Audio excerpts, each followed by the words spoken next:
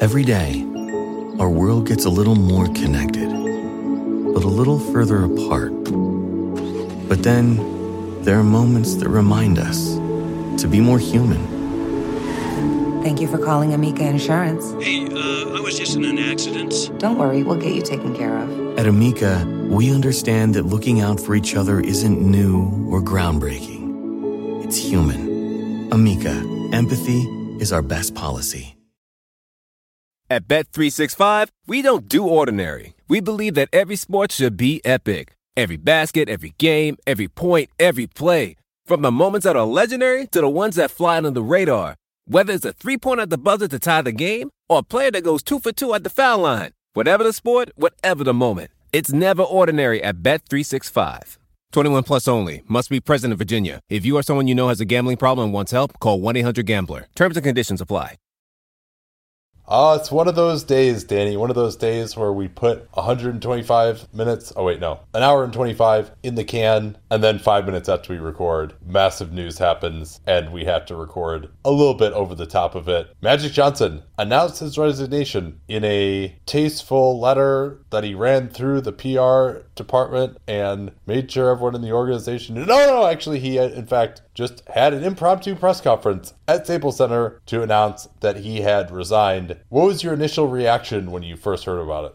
Well, so how I heard about it was actually I was watching games and wasn't checking Twitter, and then I saw somebody. You said to me, "Well, I guess we have to record tonight," and I thought you were referring to Steph Curry turning his ankle. And then I saw the absolute firestorm that had just erupted with everything, and my first thought, going back to a lot of times we connect these things to the personal, was just the idea of announcing to the press and to the world that you don't want to do the job anymore, but not telling the person who hired you, the person who gave you that authority. And I thought it was emblematic of the communication, the organizational disaster in many ways that the Lakers have been in, and that ties in with Bill Orum's excellent piece that came out this morning, long before this news was ever known. But it kind of all fits together. I mean, I'm sympathetic to Magic's situation. If this is not the job that he wanted and it was preventing him from doing that, very few people can turn down running an NBA team justifiably and say, I would rather do something else, and more power to him if that's the way he feels. But doing it this way is just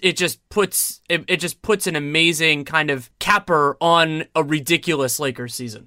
Yeah, and we talk a little bit more about that in the later section of the pod that we recorded before we knew that Magic was going to resign. The first thing that I thought was good for the Lakers. And it was going to be, it seemed, impossible for Jeanie to fire Magic after he had been her first hire. He had been the one who basically forced out Mitch Kupchak and Jim Buss, recommended that they had to go, had talked a huge game, and was a franchise icon, and of course was their close personal friends. He clearly wasn't doing the job well. He clearly wasn't working hard enough. I think everyone really knew that. Those were the things that we were skeptical about when he was hired. His working relationship with Rob Pelinka, by all accounts, was not good. And who knows what Pelinka's fate will now be. It doesn't seem like there's much of a groundswell for him to just take over. And whoever does take over, especially given Rob's reputation in the league, is probably not going to be a buddy of his who wants to keep him on. Maybe just because of his relationship with Kobe and being part of the Laker family, they'll retain some sort of titular role for him. At least that's the hope, that he doesn't take over if you're a Lakers fan. The personal component of this was really odd, with him telling the press that he hadn't even told Jeanie yet, and essentially, as he teared up, saying that he lacked the courage to face her. I do think, though, one advantage to the way he did it, even though it was, as you mentioned, just so crazy, and I highly doubt that this was some sort of three-dimensional chess move by him, but the one advantage is at least he insulates Jeanie from any implication that she forced him out or that he needed to be forced out. He salvaged his pride when this summer that they were coming up on was going to be real difficult. Remember, he said he would basically fire himself if he didn't get a free agent this summer, or a max free agent, or whatever it was. however you want to define success there, but it didn't appear that they were going to get such a player. And so maybe he would have had a lot of egg on his face. Maybe he saved himself from that. I think ultimately he did the right thing for the organization and himself and his legacy by falling on his sword now, as incredibly weird as it was. Any sort of statement or something like that could have given the impression that he was forced out in some way, but doing it like this makes it appear that it was his decision, and I don't doubt that it was. And this is very difficult to grasp for all of us in the media and people who work in the NBA who just assume that everybody wants to keep their job and desperately clings to their job. And I don't think that was the case for Magic. And he didn't really cling to the job that hard when he was actually in it. But I do totally understand why he would be not as happy. You know, the stuff about, he couldn't be an ambassador, he couldn't tweet, and the tampering and having to worry about that. And he also vaguely alluded to backstabbing in some way. I can't remember whether that was during his first or second iteration of his press conference, but it was probably going to end poorly for him. It certainly seems like most NBA executives are very stressed out, and he has plenty of other stuff that he could be doing that he was very good at in retirement, and he wasn't good at this. And so I completely understand why he would want to move on. There's also an allusion to the idea that he wanted to fire Luke Walton, and Luke and Jeanie are close, and he didn't want to drive a wedge between them. Although Chris Haynes reported that Magic had, in fact, received permission to fire Walton if that's what he felt like he needed to do. So, no, there may be a lot more here beneath the surface that will come out. Well, no, it won't, because this Laker organization is utterly leak-proof. We've also got conflicting reports on whether Jeanie really knew this was a possibility. Brian Windhorst said on the podcast that he just recorded that Jeanie was given at least some impression that this was a possibility. On the other hand, Ramona Shelburne, who we know talks to Jeanie regularly, tweeted that nobody, and I mean nobody, in the Lakers organization had any idea this was coming. That presumably would include Jeanie, especially to repeat the word nobody. It's certainly emblematic of how crazy all of this was, but Jeanie Buss should be happy that she has another chance to do this right, and we'll see whether the search immediately devolves into cronyism or whether they do a real search this time. Along those lines, I mean, we had talked before about, the Suns job and how it probably wasn't going to be that great, and the Pelicans job was more interesting. And while there are some serious downsides and risks and pressures, I mean, I gave the Lakers a very rare 10 in my pressure scale for the Athletic I do an off-season preview series, and I've given very few 10s over the course of the years that I've had it, and they earned it because of all the forces that are in play here even before this. Having a lottery pick, having max cap space, having theoretically the assets due in a trade, but that depends on everything else. And so you have all that. Having very few years, if any, left of LeBron James. Yes, to work absolutely, with. Yeah. And so the time pressure of trying to succeed and thrive in the immediate, you have all these things in play, and it will depend on the person. But I think for some, this will be a very desirable job. It is. I mean, you have to hit the ground running because a lot of these decisions are going to have to be made in the next couple months, and prepping for the draft and pitching for agents, building relationships, all those sorts of negotiations, conversations need to happen very, very quickly. But the opportunity to mold a team that has a high ceiling, that has a lot of decisions to make, would be tantalizing. And so I am very interested. You talked about the idea of cronyism or merit or something else, is that they should have the interest of some very, very good people should Jeanie Buss want to go in that direction, because the Lakers can spend, it seems like they can spend kind of whatever they want to because of all the revenue that they generate. And they have an unquestionably great player when healthy in LeBron James. And so that's an amazing opportunity. It's very different from the New Orleans one. Incidentally, the two people that, if assuming somebody gets hired for the Lakers job, those two jobs who might have interviewees that end up negotiating with each other. Like, that might be the way this works out. So I'm very interested in how they make this decision, what they prioritize, and how that affects the league landscape. Because while I still do not expect the Lakers to get the best of the best, I mean, I wonder theoretically if they get David Griffin, how that influences influences certain, let's say David Griffin takes the job, how that influences certain people's decision-making and maybe willingness to do the Lakers. I'm guessing it doesn't change it that much, but it might. And yeah, so there are a lot of ripple effects from this. And I agree with you that overall, though, while there's some, egg on the face of the Lakers as an organization just because of the awkwardness of this, it's ripping a Band-Aid off in that you deal with that and then you move forward. But also it cures something that ailed them that I did not expect to be cured, and I think that's really important as well. Yeah, it also seems to me that whoever they hire needs to actually have carte blanche, both because the Lakers organization really needs an overhaul, and because if you actually give that person the power, you're more likely to get a really qualified candidate. And perhaps that would even involve trying to poach some of the best guys from other teams and offering them a lot more money. That's something that I think they really need to consider as well. I mean, GM salaries are not capped, so you can throw some serious money at it, and I'm sure there are people who would love that challenge. Absolutely. And my prediction, though, just based on what the history is that this search is going to get bungled as well. I hope that I'm prove wrong. Seeing LeBron James out of the playoffs, the Lakers missing the playoffs for 6 years in a row, certainly makes life a lot less interesting. I haven't even had any Lakers fans in my mentions this year telling me what a moron I am for underrating their team. I mean, life just isn't the same without that.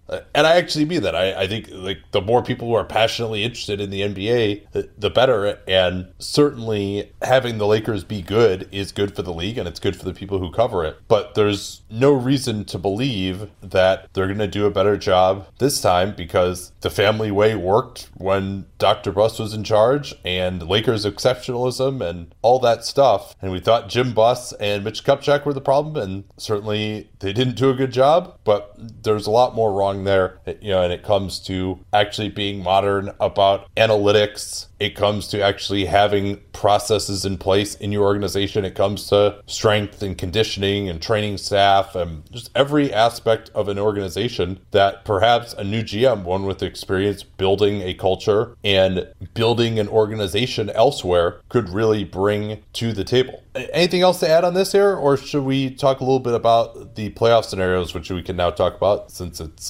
tonight's action has concluded? No, I'm really excited to see what happens, and it's such a huge decision for the organization and to a lesser extent for the entire league, just depending on what elements of this offseason are settled and which ones are not. And speaking of settled versus not, I mean, the playoff picture is somewhat clarified, though there is still a lot of variance within it. It was a wild night in the league for a lot of different reasons. Dirk and Wade each getting 30 in their last home games, Dirk announcing his retirement. But from the playoff picture, I think the place to start is with the result in Oklahoma City. The Rockets were ahead a vast majority of that game. Oklahoma City had a furious comeback, helped at the very end by a missed James Harden free throw, which would have put them up 3 with, I think, 10 seconds to go, and OKC did not have any timeouts. Instead, Paul George hits a 3, Oklahoma City wins, and nothing is definite yet, 2, 3, 4, but here are the basics. So if Denver wins, they get the 2 seed.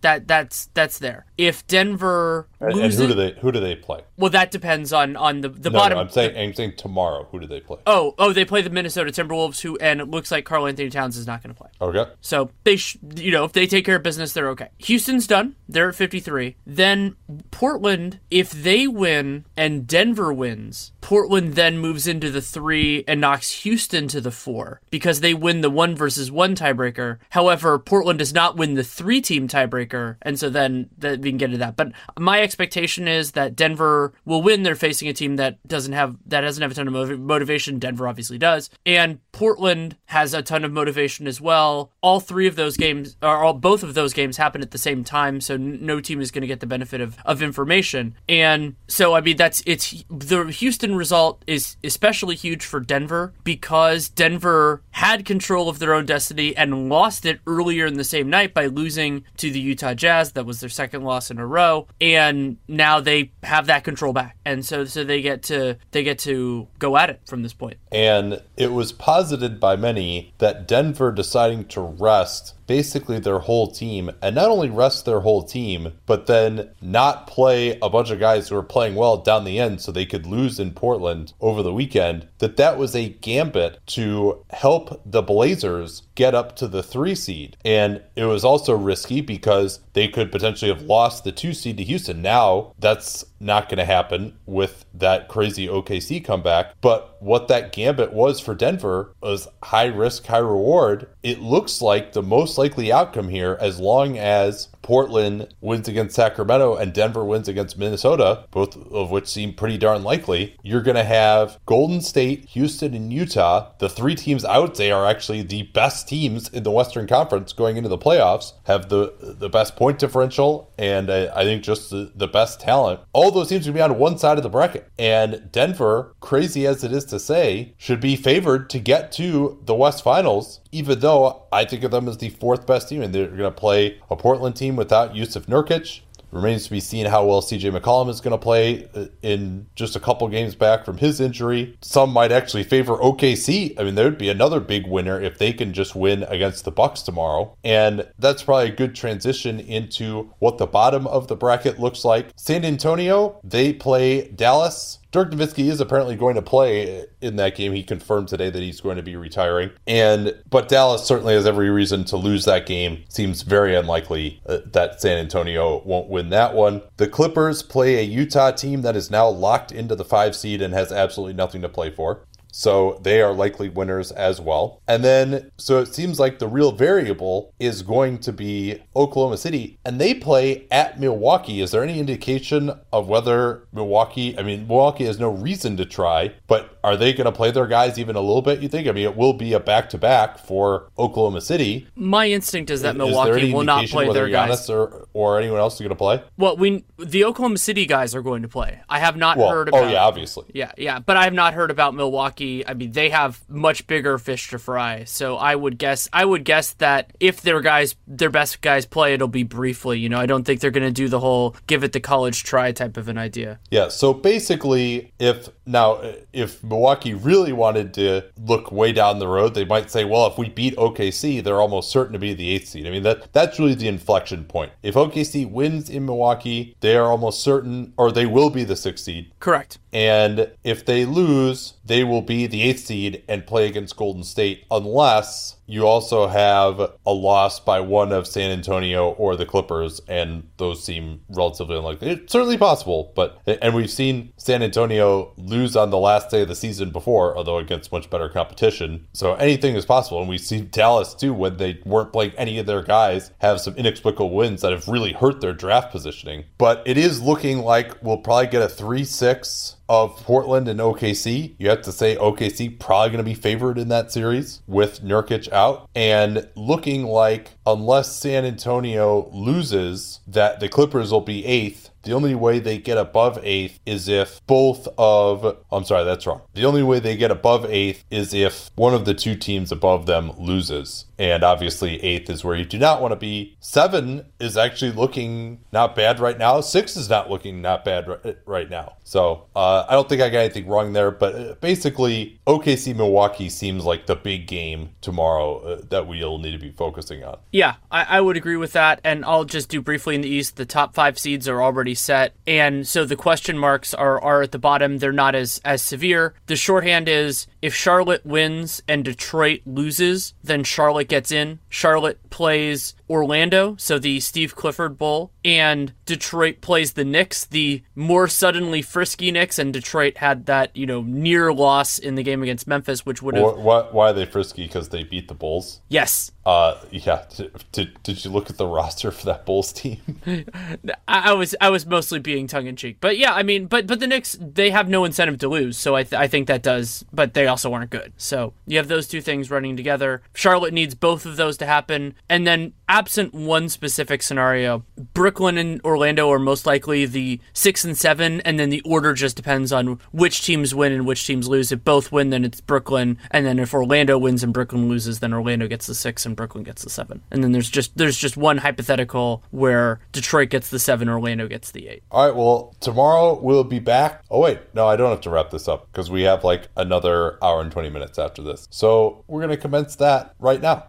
All right, good to have Danny back today. We need to catch up on some news that's piled up. Not a ton going on really with the playoff races here, so we're doing an early record. This is before Tuesday's action. If anything major happens tonight, we'll do a little addendum here on the end, but hard to imagine necessarily what that would be. If you haven't listened to yesterday's episode, a little bit different of a tenor with Henry Abbott. If you don't know him, he's been out of the writing game for a while. First he was an editor for ESPN, and then he was on sabbatical, but now he's relaunched his site, True Hoop. He's really the original NBA journalist that really connected with non-traditional forms of media, and he still has some great opinions. We also talked a lot about just general career advice for people who want to be media professionals. So definitely a little bit different, not as much hardcore basketball talk on that one, but I hope you'll give it a listen. I certainly found it an entertaining conversation to be a part of. But let's get started here before we hit the news and just look back on some more of our early predictions. We did the over-under stuff, so we won't talk about the win totals as much here. When we made these predictions, we based it on who we thought would deserve to win it. So really the comparison is in our awards that we just did compared to what's in these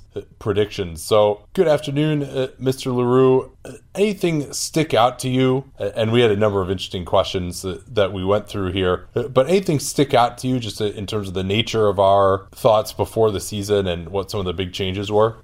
Well, so I think that some of the going through my predictions document, which I didn't look at between pretty much after we made it until this week, I think some of the big storylines I got right, which is pretty cool. Like there were a few things that we'll go through that really surprised me that I was happy about. And then the things that I was wrong about, I've been more persistently aware of, like getting Sacramento really, really wrong. Like that's something that comes up a couple of different times. But the arc of kind of who was going to be rising, I think I got a couple of those right. And then, some of it was also just which teams got hurt. And so some things stemmed from that.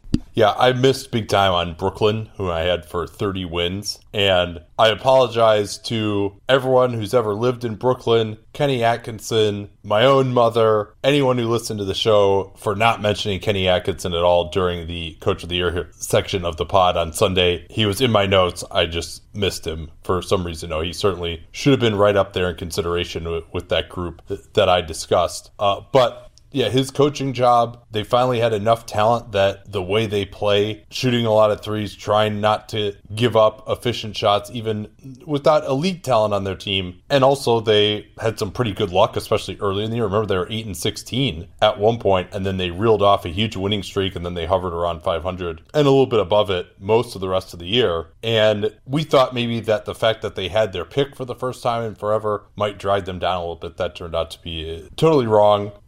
That was definitely my biggest miss, I would say, on anyone in the East. I think we both had the top 5 teams in the East correct, which, didn't take a genius there. And we also both had the bottom 4 teams in the East correct. Although, of course, the order was a little bit off on those teams, to be sure. Yeah, and so I ended up with 6 of the 8 Western Conference playoff teams. The 2 that I did not have in were my 9 and 10, the Clippers and the Spurs, respectively. And then in the East, I had, depending on how the results turn out, either 5 or 6, probably 5 of the 8. And then my biggest miss there, I had 9, 10, and then I had Orlando. I think I had them 11. So not too far, not too bold. Though the East, in many ways, was easier to predict because we knew those bottom 4 teams didn't really have much of a chance. Some would have said that the Cavs maybe had a chance, but yeah, I guess that's true. Yeah, New Orleans and the Lakers were the big misses in the West, and Sacramento, and I guess you could say the Spurs. I had the Spurs at 41 wins, and they're obviously going to be well above there. That was after the Murray news. I actually downgraded the Kings from 24 wins to 23 because of the weird way that Jaeger was coaching in the preseason when he was playing like Bagley at the 2, and that obviously turned out to be wrong as well.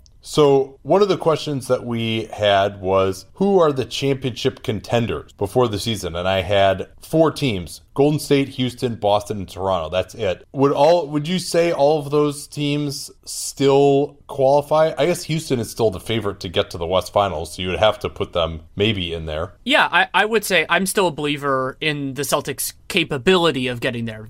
We'll have to see whether it actually materializes in the playoffs, and obviously you have to add the Bucks in. I mean, that's a pretty clear thing. But yeah, I would say all four of those teams are there. Granted, some of it might be, we were both higher on the Celtics than what it turned into for them, but the reasons we were high on them haven't really abated. It's just that other things have come into play. Yeah, and Houston certainly will be massive underdogs against the Warriors, but there could be an injury. They've got some explosive capability with what Harden can do, and I think they would be in it against anyone out of the East. Maybe Milwaukee has played them so well, you might wonder there. So yeah, Milwaukee was really the one that we missed, and we were much higher on Milwaukee, as we'll see getting into some of these other categories, but we just weren't even high enough. But it seemed crazy to predict any team that won 44 games getting up to 60 without any major superstar additions. And we both had, I think, Golden State, Houston, and Boston, Toronto. My prediction was that Toronto would make the finals and Golden State would beat them in 6. That might actually end up being what I still pick. I think I might still pick that when we do our official playoff predictions. I had the Warriors over the Celtics, and I feel less good about that than you do about the Warriors over the Raptors, sorry, and that's for good reason. Another question that we had, more likely Golden State versus Boston or the field, and I took the field. Did you also take the field? Because I was picking Toronto, obviously. It made sense to pick the field there. I don't have my answer here, but I would assume that I did. I mean,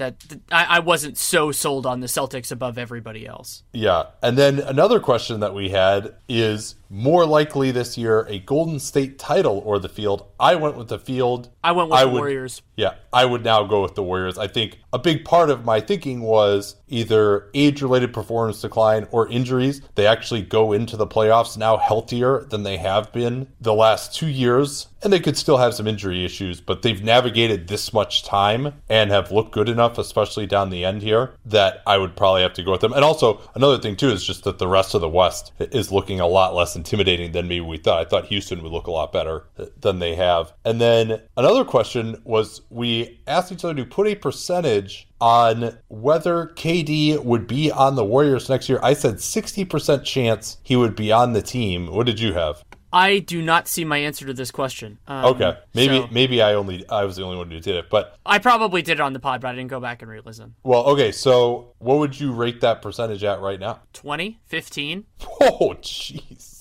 And I have I have no sources here, but I mean, people what is that based on? Just like, his entertainment company like opened offices in New York and stuff like that. Yeah, and conversations with people who have more connections than I do, that sort of thing, and public reporting, obviously, as well. It certainly seems to be like everyone is assuming that it's going to happen. My thought before the season was, I figured if the Warriors won the championship, I just couldn't see him leaving a team that had won 3 championships in a row. And I feel less good about that now, but I still think that has some weight. There's also an idea that decisions like this with free agents and businesses that are as big as KD or LeBron almost have to get made, 6 months beforehand. So I don't know. I would say it's below 50%, but probably higher than some other people might say.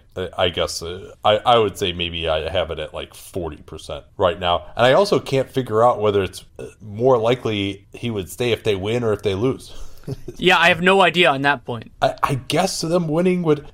Ethan made this point that perhaps if he is able to finally wrest that title of best player in the game over the course of these playoffs, and with LeBron not making it, if the Warriors win again, I think, especially unless they go up against the Bucks in the finals and Giannis just goes completely crazy in a losing effort, most people will probably be saying it's KD as the best player, unless Steph also finally wins finals MVP and goes crazy himself. And I think it's more likely that KD will win finals MVP than Steph. So maybe he finally gets that recognition. If I didn't have this feeling that the decision hadn't already been made, I probably would be giving the Warriors a better chance. But okay, most valuable player. I'm feeling pretty good about this. I said Giannis Antetokounmpo number 1, James Harden number 2, and that's what I voted for myself. And I think, in fact, or voted, quote unquote, since I don't actually have a vote, but in fact, I think that's how it's going to end up, is Giannis and Harden. I had Giannis 1. I'm surprised that we both had that. I was surprised that I had it. We were surprised at the time too, actually. Yeah, because we always do this stuff independently. Then I had LeBron second, Steph third, Harden fourth, and Anthony Davis fifth. And depending on some health stuff, I mean, I was reading Bill Orum's piece, and I was remembering that, like, when LeBron got hurt on Christmas, he was, I mean, the season has changed so much since then, but I mean, he was in the MVP conversation, as nascent as it was at that time. And so, you know, well, it would have been very different. I don't think he would have won. I think Harden would have been well above him on an expected value basis for where the Lakers ended up, just because Harden was so much better this season than I thought he would be. I used one of my favorite words, nascent.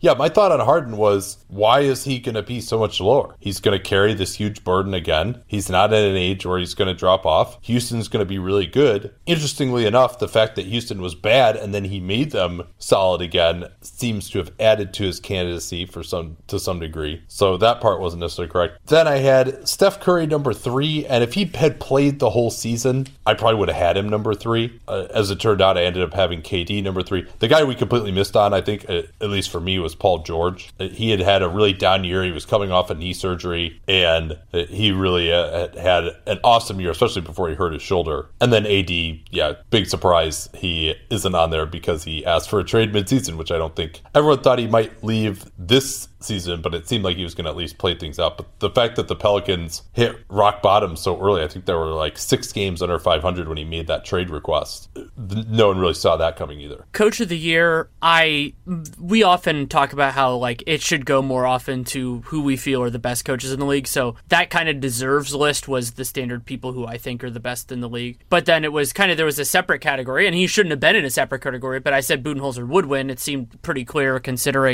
seemed reasonable considering the expected improvement of the Bucks without that change in personnel, the upgrade over below replacement coach, all of those elements. I had Quinn Snyder also in that category, but I don't count that as a win because I thought he would win it because of the narrative, not that he would do the best job, and he has done the best job. Yeah, in theory, we're supposed to be predicting who we thought would do the best coaching job, and I had Bud also, so we can pat ourselves on the back there. Snyder, I had number 2 as who would deserve it, and you know, I think the Jazz getting off to their typical slow start, in part due to the schedule, maybe torpedoed his candidacy. Nick Nurse as well. I should have, and I would have thought he'd do a really good job, and I think he has, given the spotty availability of his players. Also mentioned Doc Rivers. He was my number 4, and because it seemed to me, I was predicting that the Clips would exceed expectations. It seems like he's going to be a top 3 guy, and I also said that I did not think Brad Stevens would be in the conversation, and that is correct. He was not. This was an interesting one. First coach to be fired. This is one I got right last season with Earl Watson. Not that was Super Bowl,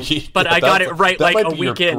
Your greatest prediction ever. It's on the list. And then, but this year, real wrong with Dave Yeager. That's who I had too. Yeah, because there was the conflicts with management. Thought that if the Kings got out of the blocks slowly, they could go in a different direction. And I did include Ty Lue in my other contenders category. Some of those look prescient, some of them don't. Like that. So I'll just say what that group was. That group was Mike Malone, Scott Brooks, Ty Lue, Luke Walton, and Billy Donovan. And, you know, Ty Lue ended up being the first coach fired. Luke Walton was on the hot seat basically the entire season. Scott Brooks and Billy Donovan had, you know, kind of shaky seasons in their own way. And then Mike Malone, obviously, things went really well. And the reason why I had Malone there, despite picking Denver to do incredibly well this season, was the idea that if they didn't, he would be the one who faced the brunt of that damage. Yeah, I thought it could be him too, because remember, he didn't actually agree to that extension until a few weeks into the season.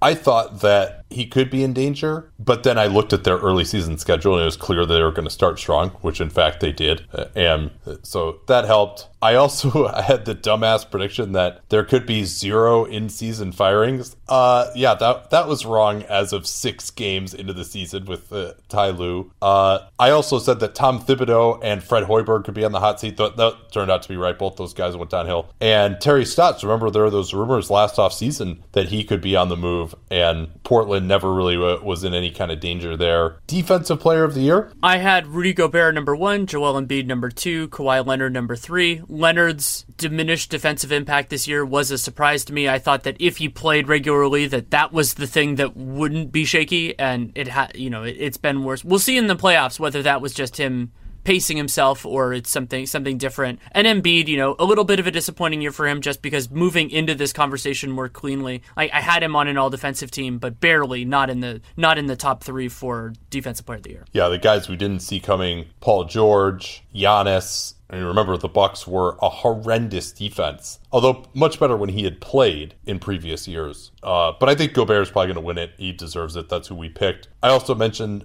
which turned out to be right, that Draymond, I didn't trust his health. He was on a minutes limit. He had missed a bunch of time in camp with the knee issues, and it really took about 2-3 months of the season for him to get healthy and find his groove on either end of the floor.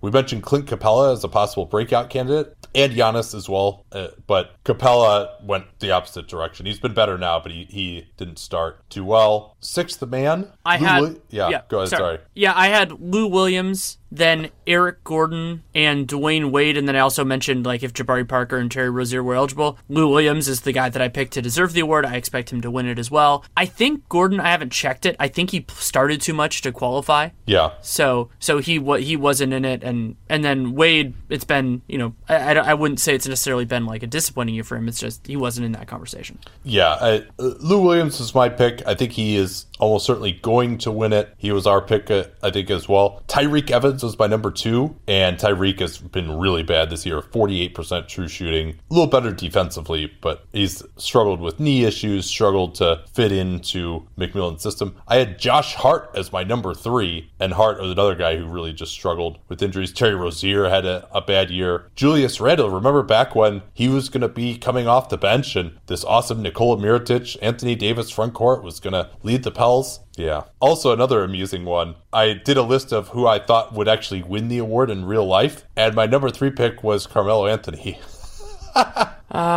Good times. Good times. Rookie of the year. I had Luka 1, Ayton 2, Trae Young 3, Bagley 4, Jaren Jackson 5. Ayton, the idea behind Ayton, even though I wasn't the biggest fan of him in terms of the defense and everything else, was that he would put up counting stats. He absolutely has put up counting stats this year. But Luka and Trae both just had such good years that they are alpha and beta. Presumably Luka 1, Trae 2. Jaren being on the list, that worked out reasonably well. And I thought Bagley would put up stats too, and he has as well. It's just that, and I think it's very possible that Ayton or Bagley gets third, even though neither of them did for us. Yeah, I had Luka number 1. Wendell Carter was my number 2, and Carter did play well defensively, but disappointed on offense and only 44 games, but he wasn't anywhere close to being in this position. Trae, though he was number 2 on my board, I thought he was going to suck this year, and he was well on his way after the first month and a half or so, and then he just broke out and is going to be a deserving number 2, but he got it much more quickly than I thought he would. Sophomore of the year, let's save that actually for when we do the rest of our awards. Most improved player? Interesting. I actually had the man who would deserve it, and we have second-year players ineligible, or at least I do. I actually had Giannis as the guy who would deserve it. So I wish I'd gotten stronger on the Bucks because I was very high on them and just not high enough. I picked them for 51 wins. I kind of hedged that, but then I was like, all these individual awards are going to win, and I should have realized, well, if you're picking all this, maybe you should pick them for 55 wins instead of 51 or 60. Yeah, I wish I had Giannis on my list. I did not. I had a bunch of just kind of... It was a season that I had trouble figuring that out. One that I'm happy I put on there, even though he didn't have the greatest year, was Jeremy Lamb. I do think he's had somewhat of a bounce-back year. And yeah, I hoped Exum would be in there, but that didn't end up happening, obviously. And then I would say the one I got the most wrong was... So there were 2, Dennis Smith and Taurean Prince. Both of those... Dennis Smith, I guess, was a second-year guy, so he wasn't functionally eligible under our restrictions, but Taurean Prince was, and he didn't have a great year. But we thought he would get a lot better. Yes. Zach LaVine was also, so considering how bad he was last year, I think actually where he was very much improved. And finally, Executive of the Year, we thought Masai Ujiri. I think we both had him. Am I remembering correctly? Yeah, we both did. And that's who we ended up picking. So yes, that's that one. Should I mention who I predicted would win the award? Because I did that as well for my own amusement. Oh yeah, and it is less prescient. The dynamic duo of Magic Johnson and Rob Pelinka. Oh man, And I gotta finish that Orem piece, by the way. That's it's really, really well done. And there are details in it. So there's a fair portion of that story because the Lakers are a very heavily reported team. There are a lot of details that weren't new, but there are specific things like the Jabari Parker for KCP trade that was agreed to by everybody but KCP because he had that implicit no trade clause by the way he signed with the Lakers. That that is a massively concerning. I've said this before that if one piece of information that I would love to have that we basically will never have access to are the trades that teams initiated that didn't happen because we only get a small portion of the information about how teams value players. And I'm really happy that's out there because now I can properly calibrate what I think about this front office's talent evaluation. So playoff time is here, and you know what the best way is to get those playoff tickets. It's SeatGeek. They've got more than 50,000 5-star reviews in the App Store. They pull millions of tickets from all over the internet. They rate each deal on a scale of 1 to 10, and they display them on an interactive seat map, so it's easy to find what you're looking for. Look for those big, dark green dots and release some endorphins as you know you got a good deal as you buy the ticket. Look out for those red dots. They're a little overpriced, but you know the general area you want to sit in. Just click on the green dot, buy the tickets, and you're done. You can trust them, at least in my experience. I know Danny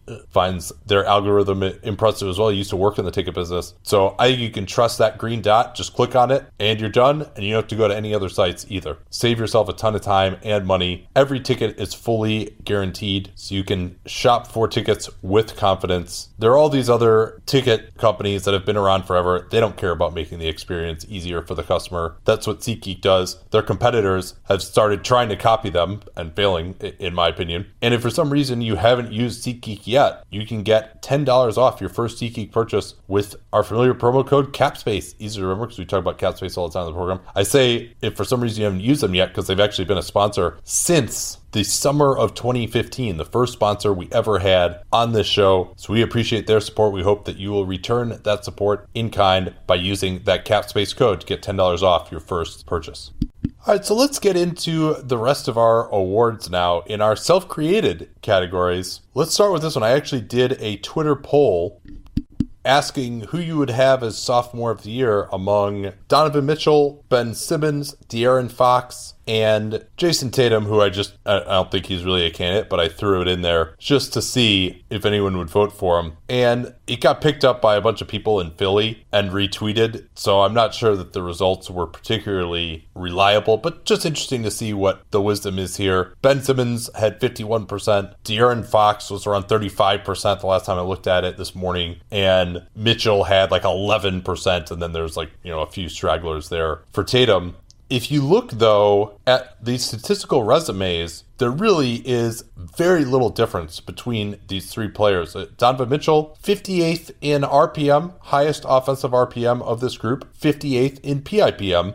Ben Simmons, 63rd in RPM, which actually is an increase from where he was a bit ago, 75th in PIPM. De'Aaron Fox, 57th in RPM, 60th in PIPM. And then Tatum, just so you know, 102nd in RPM. He was down there by a bit. So very, very close here. Who did you end up going with, Danny? I ended up going with Fox as kind of having the best year. That was more the way I thought about this, not who I would choose as a player moving forward. I could see somebody doing it the other direction. That's how I interpret it. I went Fox 1, Mitchell 2, Simmons 3. And, as you said, the statistical resumes are pretty similar. Fox also benefits from having a more consistent role as the tone setter and primary ball handler in his offense. Mitchell, due to injuries and a variety of other factors, has bounced around a little bit more. And Simmons, it's remarkable because even though he doesn't shoot jump shots at all, he still has the highest true shooting in this group, and his usage rate is pretty similar to Fox with similar passing numbers as well. But, there is a dissipation of value for Simmons offensively because when he does not have the ball in his hands, there are a lot of other things the teams can do, and of course there are ways they can handle it when he's on ball. So yeah, I went Fox Fox, Mitchell, Simmons, but it could go,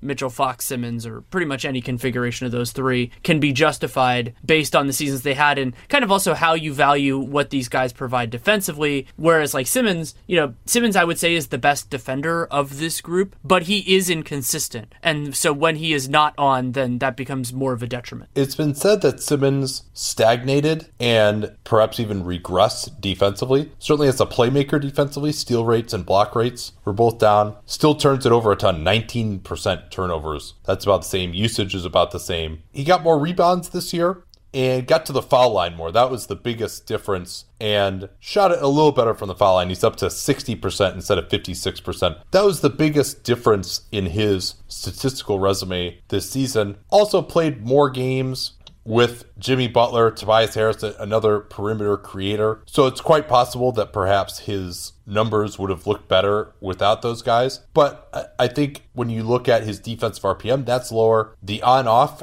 for him this year, yes, he has his minutes staggered largely with Joel Embiid, but he only had a 2.3 net rating for the year. That is the worst of the Sixers' big four. I'm not counting Harris in this, but so Redick, Butler, Embiid, and him. That's by far the worst of those four guys who've been there since November. And part of that is the fit of the pieces that are around him. Part of it is that he's had to play with some very miserable bench units when he's had to be the guy running the show. But it's also that he's really, really hard to fit around. And I thought he took some strides in his post game this year, some strides in his finishing. It was a little more physical, got to the line. I think he's improved a little bit, but the impact numbers are not really there. And when you look at how hard it is to fit around him, I didn't go with him. A lot of people are like, well, hey, he's the one. I'm going to go with the all-star. Well, that's utterly reductive. Number one, the other two guys are in the West. And number two, you're going to count on the opinion of the Eastern Conference coaches who are spending 15 minutes filling out this ballot, and the same coaches who picked D'Angelo Russell. I thought Simmons was a deserving all-star, but the end of that East all-star group this year was pretty miserable. So I actually ended up going with Donovan Mitchell. Very difficult for me to choose between him and Fox. And I ultimately went with Mitchell just because I thought he was the largest part of his team's offense in this group. And, I think it's pretty equal defensively between he and Fox. So, I really struggled. I've been higher on Mitchell and lower than Simmons. I had Mitchell as my rookie of the year last year. And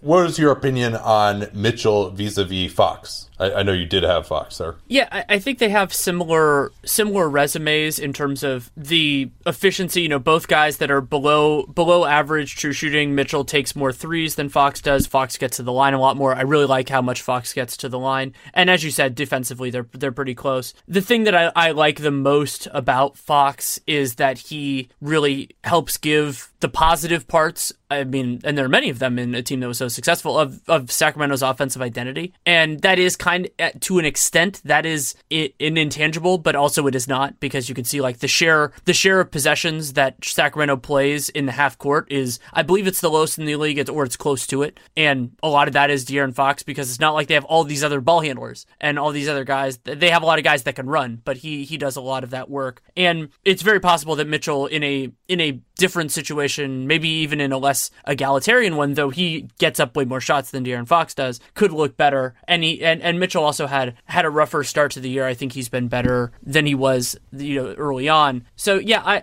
it's a tough call. And if we were saying this about who would you rather have moving forward, I would have to spend a lot of time thinking about it. I guess that was our prospect rankings and all those sorts of fun things. But yeah, I just think Fox had the better year overall. It was close, but I went with Fox. Yeah, I'm not going to argue there, and I would be very torn on whether I would have Mitchell or Fox as the better prospect going forward as well. And I think when we did it back in December, Mitchell was really struggling. Fox, it was probably at his apex. And Simmons, I think it's not even so much that he is a different player, that the more I watch him, the more I come to the conclusion that the fit issues around him, and also the fact that he wasn't as much of a defensive impact this year, have made me a little lower on him. I probably would have both Fox and Mitchell above Simmons as a prospect, and those guys are pretty close to the same age. I think Fox is a year younger, but I probably would have both Fox and Mitchell above Simmons at this point in time. All right, player who most beat regression this season. My preseason prediction was LeBron James, and who was your preseason pick on this one? Oh, that was my preseason pick was LeBron, and then he had, a different type of season with, this was the first year that the injury bug really caught him. And I don't know, if that hadn't happened, I think it would have been about the season I expected. Maybe. It's hard to tell. It's such a counterfactual. And for the player I picked who most beat regression was Mike Conley for the actual season, because Conley, it was not only the age-related regression, I think he's had a very good year, but also the possible regression due to injury and health and all that kind of stuff. I just think he had a really nice year overall, and he didn't have the slow start that somebody like Chris Paul did. Chris Paul, had that, even though he's looking better now, and maybe, if it was just the judging him in April, it might be different, but Conley had a better overall season than Chris Paul did. Yeah, interestingly enough, we didn't compare notes on this, but we had the whole league at our disposal. I went with Conley as well. At age 31, had the second best season of his career. He not only was getting older, but only played 12 games a year ago and was shut down and had to have that heel surgery. So pretty impressive. Second highest true shooting of his career, second highest PR, and actually at 29, 16-17 was the best season of his career, a year that the Grizz did make the playoffs and then lost in 6 to the Spurs, although Conley had an awesome series. And I want to say it was pretty close to the Grizz actually outscoring the Spurs in that series when Mike Conley was on the floor, and they just had it was Aaron Harrison who was the backup, who's now out of the league. Yeah, that's interesting that we picked the same one here. Who was your preseason pick for biggest surprise team? Always a hard category to do because you can't really you don't predict who's going to surprise yourself, because that's the whole point of predictions, is to see what you get right. But I framed this in terms of to most people, and for me that was the Utah Jazz. I was extremely bullish on what they were going to do this year, and then had the Bucks as my alternate. That was definitely closer to right. Depending on how you perceive surprise, for me, so for the actual winner, I went with Sacramento because that came out of nowhere for me, whereas the Bucks, it was a possibility. It's just that they went to like the furthest degree, whereas Sacramento, I didn't think there was close to a 500 team in there, period. And so for me, they're the biggest surprise team of the year. I picked the Bucks, and I stuck with the Bucks as my biggest surprise team. Obviously, some subjectivity there. I'm not sure about this. I have to double check. I think the Bucks actually improved their net rating this year more than Sacramento, and I think they improved their win total as well. Wasn't Sacramento, it was 27 wins last year, right? So, which they got very lucky to get there. But the Bucks went from 44 to it's going to be 61 or 62 probably, or 60 or 61. I will mention that I also included, because another way of calibrating this is the biggest year-to-year improvement. So I went my prediction minus what they had the year before, and that's a boulevard of broken dreams: Memphis, the Mavericks, and the Lakers. Oof. So that's worth thinking about next year, of like who you give the biggest. Granted, the Lakers would have, if they were remotely healthy, they would have been up there just because they were a lot better. But yeah, it's kind of worth keeping an eye on. And Dallas, that was the whole, like, they underperformed their win total, and then they just did it again. Sigh. Biggest surprise player before the season. Oh no! I picked Eric Bledsoe, which I thought he actually deserved to make the All-Star team. In the East, it's also kind of annoying that the All-Star team is selected halfway through the season but that it matters for posterity, when it's basically whether you made the All-Star team is determined solely by essentially half of your career, just your first half of every year. Although there also is an argument that the first half of the year is more representative of who's good than the second half of the year, because so many teams are tanking and developing and stuff. But yeah, Bledsoe isn't who I ended up going with in real life, but then the rest of my other 3 picks were atrocious. James Ennis never looked good, struggled with myriad health issues, essentially got dumped to Philly, and now he's hurt again. We thought that he was going to be starting for Houston. Actually shot it better from 3, but did not look comfortable shooting it, and the athleticism, the defense just wasn't there. Also had Josh Hart, he just got killed by injuries. And I also said that Hassan Whiteside would be better than many anticipated this year. Yeah, I had 5, and 4 of them don't look good. My number 1 was Taurean Prince. Nope. And then my others considered Cedi Osman. Played a lot, but didn't live up to expectations. I think he clearly took a step forward. He took a step forward, but like in terms of biggest surprise players, he's not really in that mix. Gallinari, I thought was going to be way better than people thought. That's the one I will take a victory. Oh yeah, that was great. Because I thought just the idea that if he ever stayed healthy, he was way better than people thought, and that's been true. Josh Hart, sidetracked by injuries. James Ennis, you went over that already. And then, so my actual picks for the year. So I went. This is kind of along along the same lines of what I did by picking Sacramento over Milwaukee as my surprise team. My surprise player is Paul George. I didn't think he had this in him. I should have. I acknowledge that, especially with the 3-point volume, that was something he had done before. But the high leverage shots, also putting up a defensive player of the year contention season while shouldering that offensive load, that was really impressive to me. My other surprise ones, De'Aaron Fox. I mean, he's just been so improved this year. If we considered second year guys for most improved, he'd be heavily in that conversation. Thomas Bryant, I just didn't think he was much of anything. I remember even going back to seeing him in college, and I just didn't think much of it. And he's, I would say it's been to an extent more about opportunity than him really, especially because he's better offensively than defensively. So that's a little bit different. Vooch, huge here. I mean, he's been better. He was my pick. Yeah, and that's totally fine. It's the same logic as the Paul George one. And then Blake Griffin has had a better year than I thought he would have this year. And that's not as much about capability as much as it is about just thinking that he wasn't going to put it together, and he's been unfortunately dealing with some health stuff towards the end of this year, and that sucks. But overall, he's been better than I anticipated.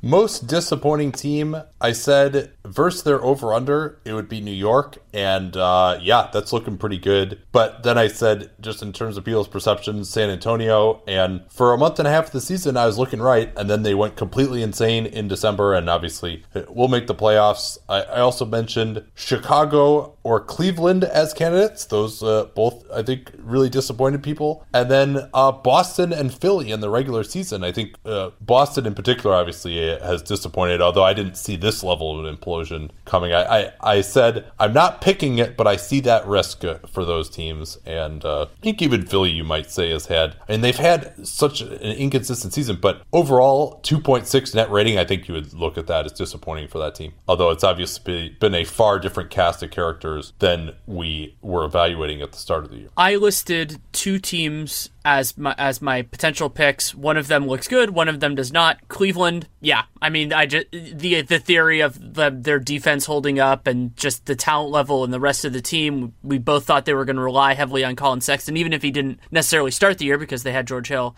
And then Orlando, which was wrong. I mean, DJ Augustine, Vooch is a huge part of that, but also DJ Augustine. I think their offense being better than I expected. They put it together defensively under Clifford, and they've had a really nice year. So yeah, I would say they clearly defied disappointment, but they would be more on the pretty high on the surprise side. And then my pick for most disappointing team is the Lakers. This was a possibility. I mean, Bontemps got it the most right. We acknowledged the possibility that the pieces weren't going to fit together and there could be turmoil. They had a lot of guys that wanted big roles and weren't going to get them just because there are only so many minutes to go around. But the degree to which the on-court problems and the off-court problems have manifested was beyond what I expected.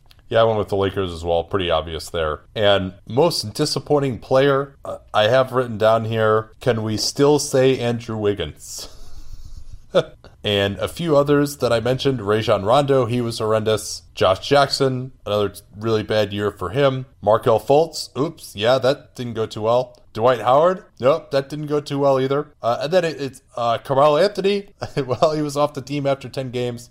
Brandon Ingram was kind of headed for being on there, but then actually had a really nice close to the year before he went down with that DVT, and hopefully he'll be all right. He can build on that for next year. DeMarcus Cousins, I think he's been about what would have been expected, I'd say, maybe a little bit better. He hasn't really had any attitude or conditioning problems, you would say. And I also said Blake Griffin, and while the news on his knee is kind of troubling, we'll talk about that later, he had an awesome year. So that was totally wrong, but I think I went about 7 for 10 there in that group. But I missed the player who I actually ended up, the two players who I would say were most disappointing. First, Anthony Davis, and second, Chris Paul. But AD would be the one to just, and yeah, again, I don't blame him for making that trade request. I never blame players for trying to do what's best for their careers. But if we're just talking about how the contributions he had on the court this year towards helping the New Orleans Pelicans win games versus what was expected, I think he would have to be my most disappointing. That's totally a fair choice. I actually had 13 guys listed. I will not go through all of them on my preseason. My number 1 was Kevin Love. I don't even really know how to calibrate that based on what ended up happening for him this season. I think you're absolutely right. I mean, I think people were really, health is the thing that people always just underrate, in my opinion. And when a guy stays healthy and you know he's good, you can look really stupid for making a prediction based on health. But so many times, players, fans, organizations choose to take the rosiest possible outcome with a player's health, and you can't do that. So I will only go through the players on this that you did not mention. Aaron Gordon, he's had a better year than I anticipated, especially being a part of their defense. Kyle Anderson, ding, ding, ding. Goran Dragic, unfortunately due to injury, that was right. Devin Booker has been better than I anticipated. He really has shown growth, especially with the ball in his hands. Larry Nance Jr., just kind of a weird, flat year for me with him. Elfrid Payton, I don't really know, other than his triple-double binge, he's hard to calibrate. Wayne Ellington, yeah, I think that ended up being right. A weird year for him. PJ Tucker, totally wrong. And then Schroeder, I think I was more right on this. I mean, this is really, it's funny because the people who overrated him going into the season probably still do. But, I mean, with what they acquired him to do, he absolutely failed. I mean, they wanted somebody who could be a real solid backup point guard at minimum, spot starter, which I think he's done okay there, and then ideally be in the closing five. And I would say he's gone 1 out of 3 in terms of value adds. Who did you go with for your actual most disappointing player? So I didn't pick Davis, but I do think that's a good call. I just didn't really think about him in that same thing. I ended up going with somebody who I was high on more so than other people, and that's OG Anunoby. I just thought this could be the opportunity for him to really take a step forward. Pascal Siakam largely took that role, the other forward spot next to Kawhi Leonard. And it might just be that this is kind of like a misstep or some, kind of like getting out of the blocks a little bit poorly, and then he'll be better moving forward. But I just, I had this vision of him being a part of this modern, new agey, even potentially with Siakam at the 5, go OG, Siakam, and Kawhi at the 3-4-5 in whatever configuration you want. And he just didn't have that good a year. So that was disappointing for me. And because it didn't appear, and maybe I'm just forgetting something, and if so, I apologize, that it was particularly health related. And so for me, that's a little bit different than, like, let's say, with Chris Paul, he didn't look right at the beginning of the year. He's doing okay now. Davis is his own thing, obviously. And so for me, that's kind of more of what I wanted to look for rather than somebody like Kevin Love who just didn't play. So do you say OG wasn't health related? You kind of cut out here on my crappy hotel internet. So that's my memory, is that it was more just him not playing well than him being hurt. I think he's had some injuries, and also with the death in the family, it does seem like there's been some issues about him getting going. I also think they're going to really need him at some point. Yeah, they might. Playoffs. Yeah. That he's going to have to play a larger role against a Boston or Golden State. Or even maybe the Bucks too. Maybe him matching up against Giannis would be very interesting to me. Okay, that finishes everything that we did a prediction on. Dunk of the year. And we are running a little short on time here, so were there any in these last, because we haven't done this in a while actually, are there any in these last couple of months that really stood out to you before we select the Dunk of the Year? Yeah, I'll go through a couple briefly. Kevin Knox on Ben Simmons. I thought that was a really nice, that was off a pass from DeAndre. Nice one. Jeff Green just nuking Dragan Bender. Dunk I really enjoyed. Derek Jones on Vooch, and Marquise Chris over Jared Allen. Oh man, I can't. Something about Marquise Chris just makes my eyes glaze over. The Nikola Vucevic on DJ Wilson. Ooh, that was nice. I love these dunks where the guy who's challenging tries to get his chest on him and jumps late, but the dunker has actually jumped first and almost, like, the guy's trying to get to the top of a jump, and then he just runs at the dunker and just gets knocked down as he's trying to jump. That's what happened on that one. The Joel Embiid Euro step dunk on his former teammate Rashawn Holmes. Mm-hmm. I had that Knox on Simmons one as well. Bam Adebayo's alley-oop on Kevin Durant. Yeah, that was nice. And, yeah. One other one I want to mention from this. Luka dunking on Paul Millsap on what could have been a game winner, except that Jokic ended up hitting that turnaround to win it. He got Plumlee and Millsap on that one. Yeah, that was really nice. That was a really nice dunk. Oh, and one I want to mention, just because I think it amused both of us, I think we might have been doing the NBA cast or something for this, was what I called the slow-mo poster, which was Brook Lopez with the ball, and then he was kind of doing like a slow, fast break, and then slowed down and got Dario Saric. It was just glorious. I don't think we were doing the NBA cast for that one. Oh, and then the other one that has to be mentioned is the Bam Adebayo to Derek Jones Jr. crazy alley-oop throw-in. That's in a separate category for me. I wanted to talk about that in the actual awards section. But so my overall Dunk of the Year, and perhaps I'm partial to this just because we were doing the NBA cast for it live, but Domantas Sabonis on Joel Embiid, just going right through him, completely unexpected, right down the lane on the pick and roll, and just like went right through his chest, and maybe used his off arm a little bit, but you can't really see that until you see the baseline angle. So when you just look at it from just the normal camera, that was awesome. And I think just because I saw that live and was so fired up about it, I think I'm always going to be partial to that one. But certainly there are many other deserving candidates. It's not like last year. Last year, what did we have? We had the Giannis just jumping over Tim Hardaway. Yeah, I believe so. That was there isn't a clear, like one of those Blake Griffin on Mozgov, like those kind of definitive dunks of the season. There wasn't really one of those this year. So my kind of main group that I was considering. So first of all, my non-contact dunk of the year was that Derek Jones one-handed alley-oop. It was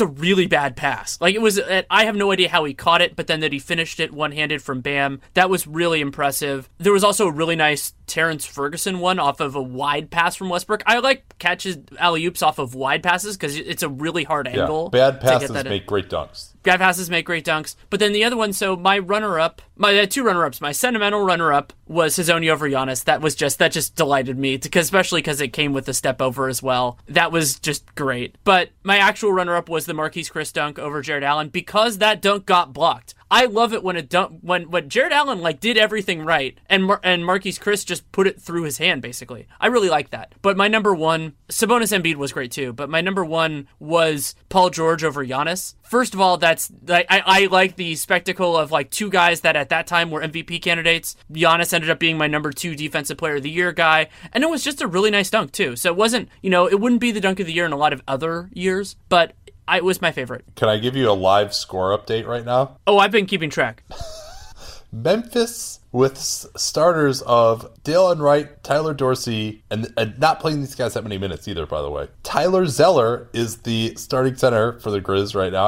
I'd forgotten that he was even on their team. Bruno Caboclo and Justin Holiday lead Detroit by 19 at Detroit, with Detroit desperately fighting for the playoffs. Yeah, and at that same moment, Charlotte is tied with Cleveland, and Charlotte could theoretically be the beneficiary of that fall off from Detroit, but they have to actually take care of business too. Obviously, listeners will have heard what happened in those games. And I'm not watching, but Blake Griffin, 2 points on 1 of 3 in 14 minutes after he was 5 of 18 the other night and did not look good. It seems like they basically were like, okay, hey, you got to come back here with that knee, and it doesn't seem like that's even close to 100%. Okay. Best win. I actually had trouble with this one, in part because so many teams just completely destroyed the Warriors at Oracle Arena this year that I wanted to say, oh, it was the Bucks. Oh, wait, no, maybe it's the Raptors. Oh, maybe it's the Celtics. And then I was like, no, apparently that was pretty easy to do this year, so you can't look at that. And the Bucks, other than that Warriors game, didn't have a signature win. I would say they just I had winning. One. Okay, yeah, what is it? So in January, the Bucks beat the Raptors 105-92. That was not the game. Holy shit. I picked that one, actually. Yeah. So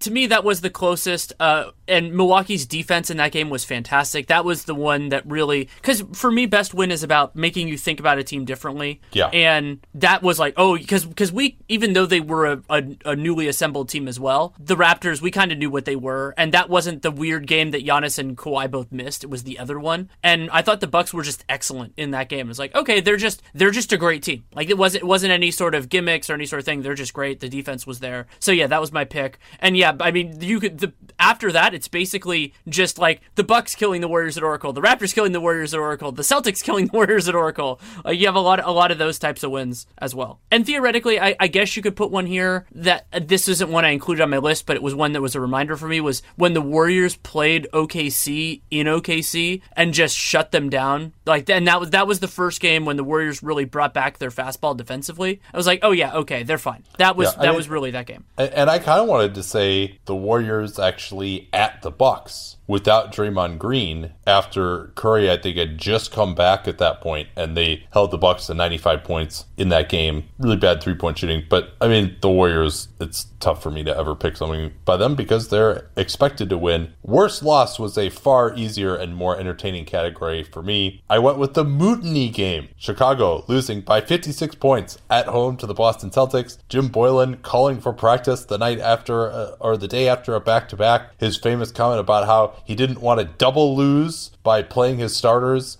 and that's part of why they ended up getting blown out by 56. And then also having them not being able to practice the next day. And then Zach LaVine led a movement to not show up, and Lauri Markkanen and Robin Lopez were like, hey, we should at least show up, and maybe we'll refuse to practice. And then of course all got into the media as well. So that when you lose badly enough to spark a potential player mutiny, that is my worst loss of the season, and also just happened to be the worst numerical loss of the season as well. That was my runner-up to the Cavs losing by 22 to the Hawks, the game that basically got Ty Lue fired. It didn't happen immediately, but it did happen. And it's worth remembering because the Hawks have been much better recently. This was the pre-John Collins Hawks, when they were just terrible. When they were, Trae Young was figuring it out. That was, I believe that game was it was probably in October. It was either October or November, but Atlanta had that was the third game of the season. Third game of the season, so that was in October. So for me, I mean, it gets a coach fired. It was an indicator of how bad Cleveland's defense was going to be, which ended up becoming, it wasn't a huge storyline this season, but it's something that will be, like, we'll look back years from now and be like, holy crap, like, look how bad their defense was. And I'll go through some of my other honorable mentions because they were, like, it's worth remembering just, like, how many ridiculous games there are. Boston losing at home to the Knicks by 8 in a game that Trey Burke dropped 29 points. Denver losing to Phoenix without Devin Booker. Gary Harris and Will Barton were out in that game. And then the Jazz absolutely getting destroyed by the Dallas Mavericks. I think that was a game they lost by like 30 or something like that early in the season. And I just couldn't figure out what the hell happened. That was one where I think I was doing other stuff or was, not watching games that night. And I just saw the score and just couldn't figure out what happened. Yeah, the Spurs giving up a 20-point comeback to the Bulls in San Antonio. That wasn't too great. But I think the other one that has to be mentioned is Golden State losing at the Clippers. That's the Draymond KD game, where if they had taken care of business in that game, and they came in 14-2, Curry didn't play obviously, but if they had taken care of business in that game, then maybe that incident never happens. Clearly there are some simmering issues that people needed to get out there, but clearly the amount of drama that exposed, and that pretty much seemed to cement, maybe even more than some of the reporting afterwards, this idea that KD would in fact be leaving. And the Warriors went into a little bit of a funk after that too, of course. It got completely destroyed right after that in Houston. Best game of the season? I definitely have some bias here considering I was at this game, but Warriors-Rockets on January 3rd, that was the game that Chris Paul missed and Harden dropped 44, 10, and 15 on the Warriors and hit the completely insane game winner over Draymond and Clay. It was one of the more memorable games that wasn't a playoff game that I've seen in person. It was really fun, and I believe the Rockets had a comeback in the fourth quarter to even get it to overtime. And it was a 20-point game, I think, in the first half. Yeah, and so that was for me, and it was a reminder of for a long time, it looks like that could be one of James Harden's best MVP moments. And then it's also a reminder of how long the season is, that even though that occurred in 2019, it doesn't get brought up that much because of everything that happens after that. And some of my other nominees, there was that crazy Detroit-Philly game when Blake Griffin went absolutely crazy. And then I think it was my game of the month in November or something like that, there was Boston and Indiana. Kyrie Irving and Victor Oladipo, I think, traded 3 potentially game-winning shots in the final 30 seconds of that game, and I just loved that one. That was, I think, one of my League Pass special games of this year.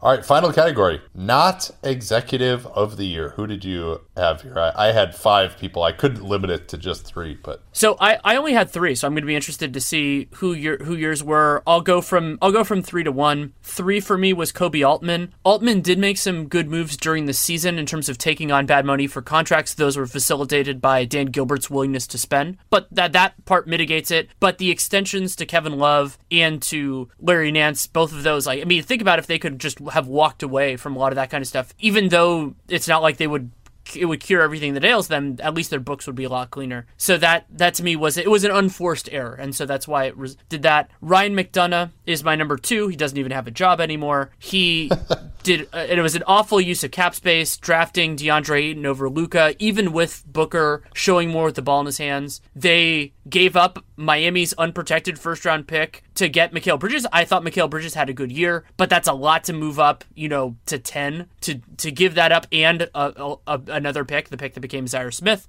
But then my number 1, the dynamic duo of Magic Johnson and Rob Pelinka.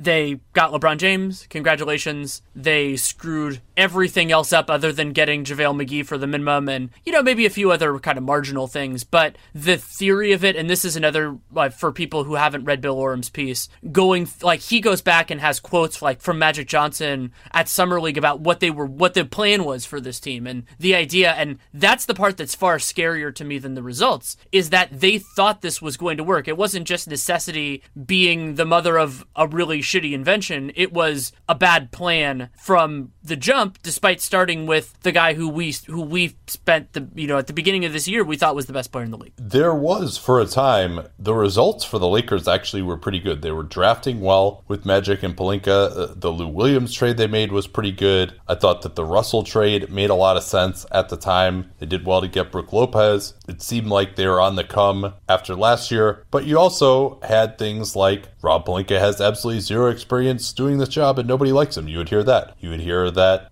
Magic Johnson hired this celebrity trainer as their strength coach. There was the years and years and years that Magic Johnson said extremely stupid things on TV and then continued to say extremely stupid things as the Lakers president of basketball operations, including getting fined for tampering. And then the fact that they couldn't even get a meeting with Paul George. And yeah, they got LeBron. That was part of the plan. But then what they did afterwards clearly revealed that the emperor has no clothes. And not only were all of the moves bad, we've talked about them ad nauseum, but the reporting about how toxic the Lakers' overall culture is in their front office. Zach Lowe's alluded to this in a way on his podcast that makes me think that he may have a piece on this coming soon. Orum's piece, Dave McMenamin's piece, the way they totally bungled the AD stuff with their culture, and then some public comments afterwards about that. And it just seems like they have no idea what they're doing. And that they, not only that, but Magic doesn't really work very hard, and they don't talk to any of the people in the organization who actually do work hard.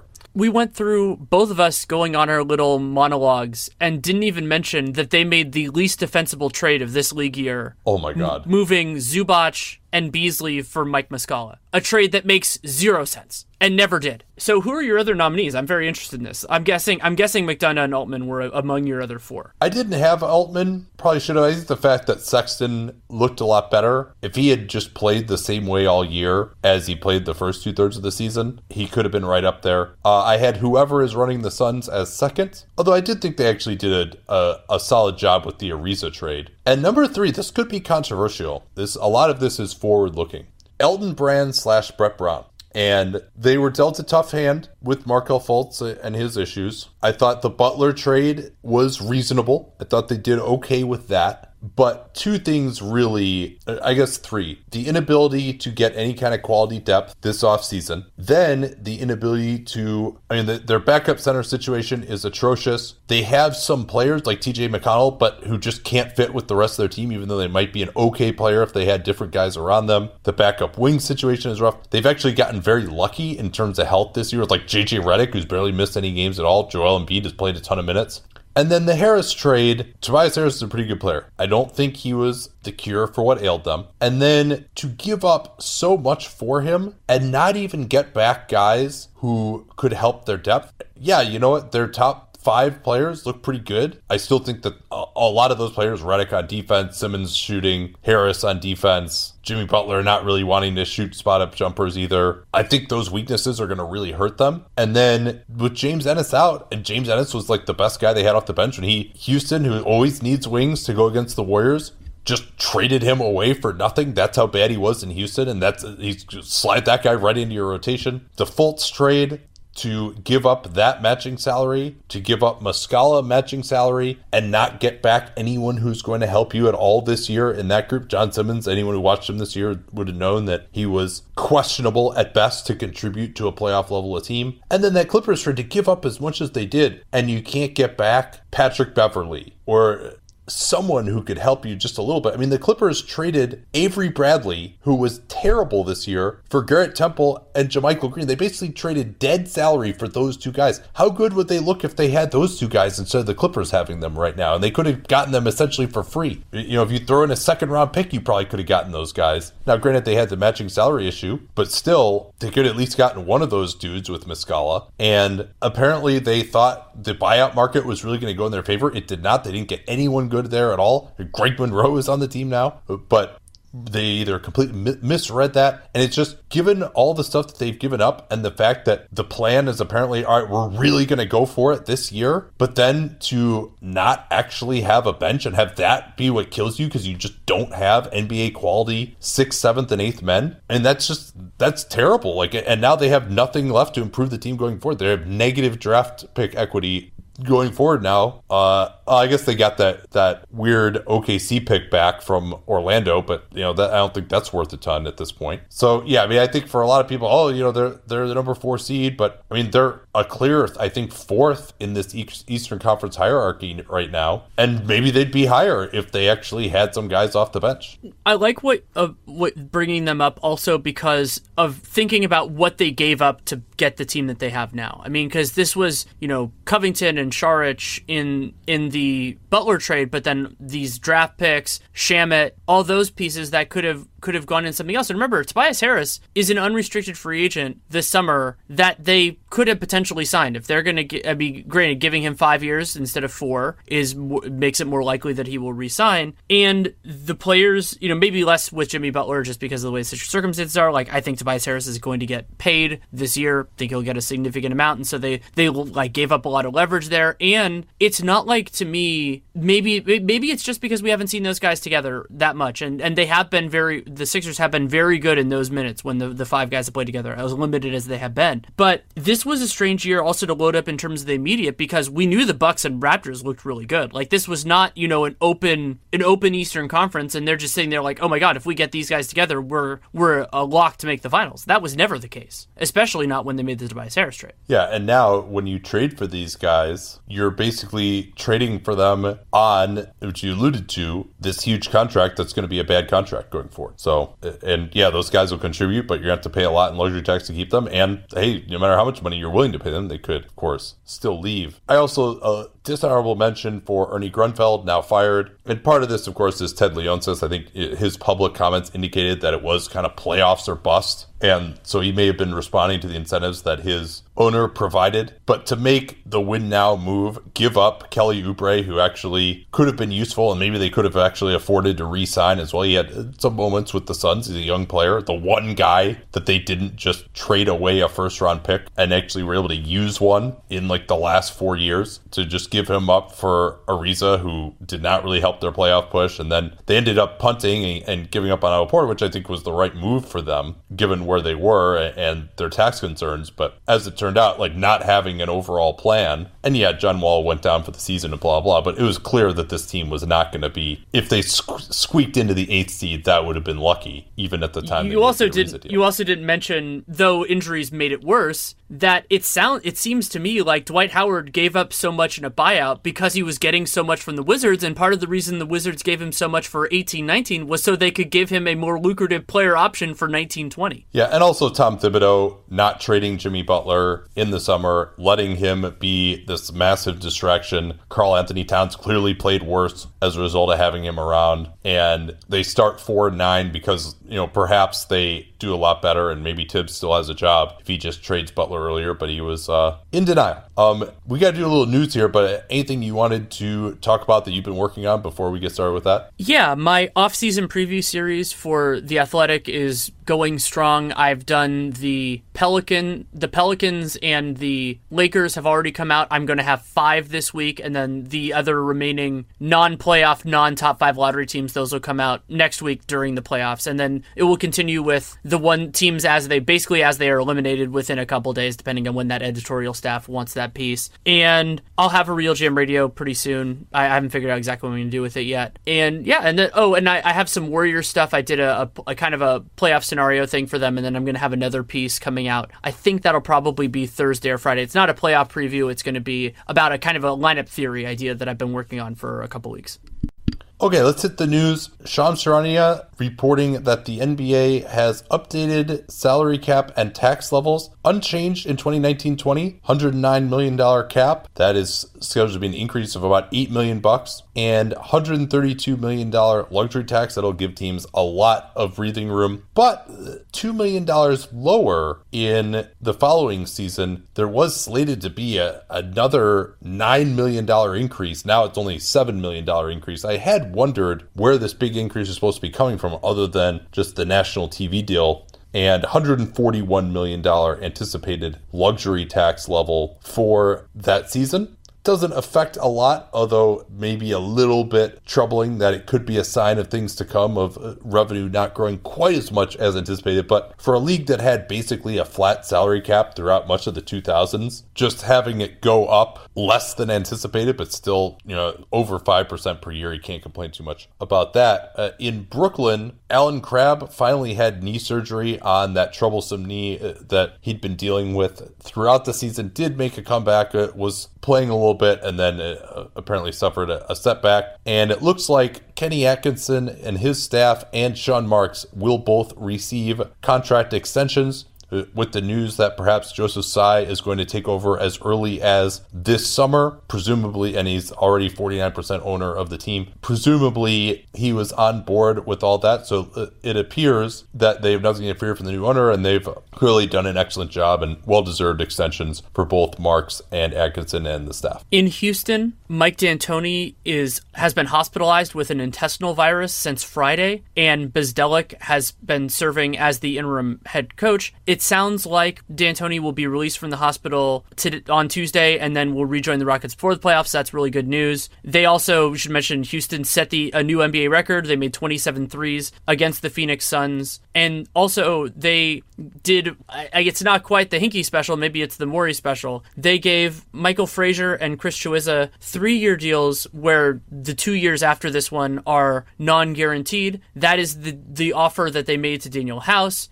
before they made the other offer that was fully guaranteed, and then he held firm on just having a 1-year deal. A couple of pieces of news for the LA Clippers. They are getting Patrick Beverley and Danilo Gallinari back for their finale on Wednesday, which is going to have significant seeding implications. It looks like, not 100% sure, but it looks that way. Beverley's been dealing with a hip issue, Gallo with an ankle, and they were able to claim Rodney McGruder off of waivers. Miami, by doing so, they get out of the luxury tax entirely for the 2018-19 season, and what the Clippers get is they get a choice, basically. So they have McGruder's early bird rights, and if they want to, they can do a qualifying offer. Albert Namad has it at $3 million, so if they give him that $3 million offer, that is a guaranteed contract. He could theoretically sign it, but also then they have match rights on McGruder, or they could just keep him as an unrestricted free agent with a $1.6 million cap hold, and then they would have early bird rights. So depending on what kind of structure they do, that gives them the ability to re-sign him, or they could just let him go for nothing. Like, that is also, of course, an option that is on the table.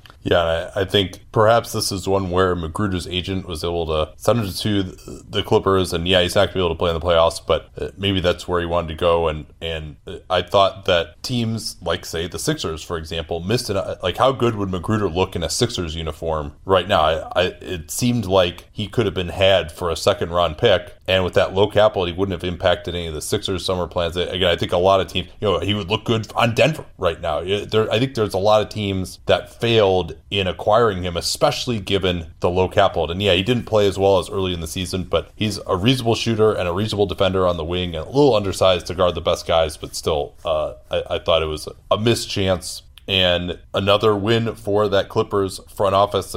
You cut out again slightly, but in Houston, some reporting from David Weiner of, sorry if it's Weiner, I've only ever seen it in print, from ClutchFans.net, that the publicly reported luxury tax numbers for Houston are off, and that they are in fact not in danger of going over the tax, even if Clint Capella does make that free throw bonus. Albert Namad suggesting that maybe there was some kind of an accommodation made with the 10-day contract of James Nunnally, where the Rockets had to pay more money because the league didn't process the Carmelo Anthony trade until after a weekend was over. It's also been suggested that maybe Gary Clark doesn't count as much towards the tax because he was converted from a two-way, although, and this is getting really into the weeds here, since he wasn't actually a draft pick, there is some question about that. I know you'll be waiting with bated breath when it actually gets reported what precisely the variance is, but it didn't make sense that Houston would have exposed themselves to it, especially with the rather tax-averse ownership there. What else we got? So Josh Richardson had that scary fall. I think we talked about that on a previous Dunked On. And for the good news is there was no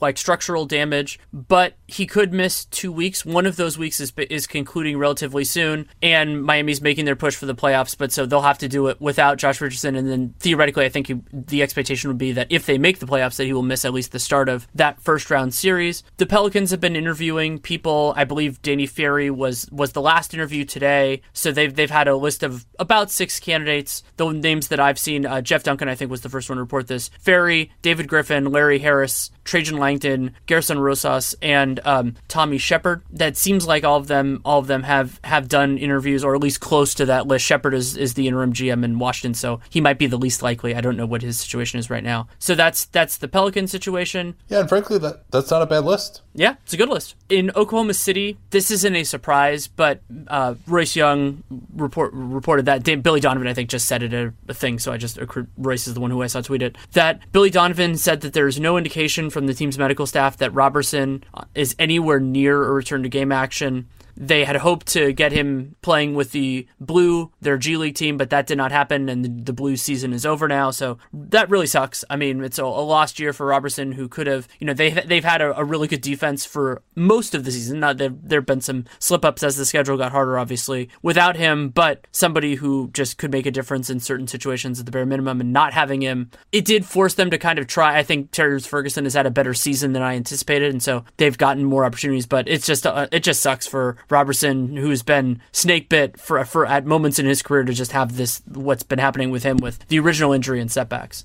So remember when I posited that maybe Gail Benson might be an upgrade on what had been going on in New Orleans recently, where before Tom Benson's death, we had ranked him as one of the least effective owners in the league, and compared that list of candidates in New Orleans with the process in Phoenix, where it appears that Jeff Bauer, who did not exactly cover himself in glory as Stan Van Gundy's right-hand man and day-to-day general manager in Detroit, will now join up under James Jones. No indication that anyone else even interviewed other than Bauer. Maybe they did. I'm not saying they didn't, but there wasn't an indication. And but never fear, Danny, because Arizona Cardinals wide receiver Larry Fitzgerald was involved in the meetings with Bauer. So clearly, there's plenty of expertise here in the hiring process. What a joke. Ownership is the greatest competitive advantage in the NBA. It just is. And Sarver, in various different capacities, I mean, to look at what James Jones has done, I mean, there hasn't really even been that much of a track record for him, and say, oh, what we're hiring in an executive is somebody who is an advisor to James Jones is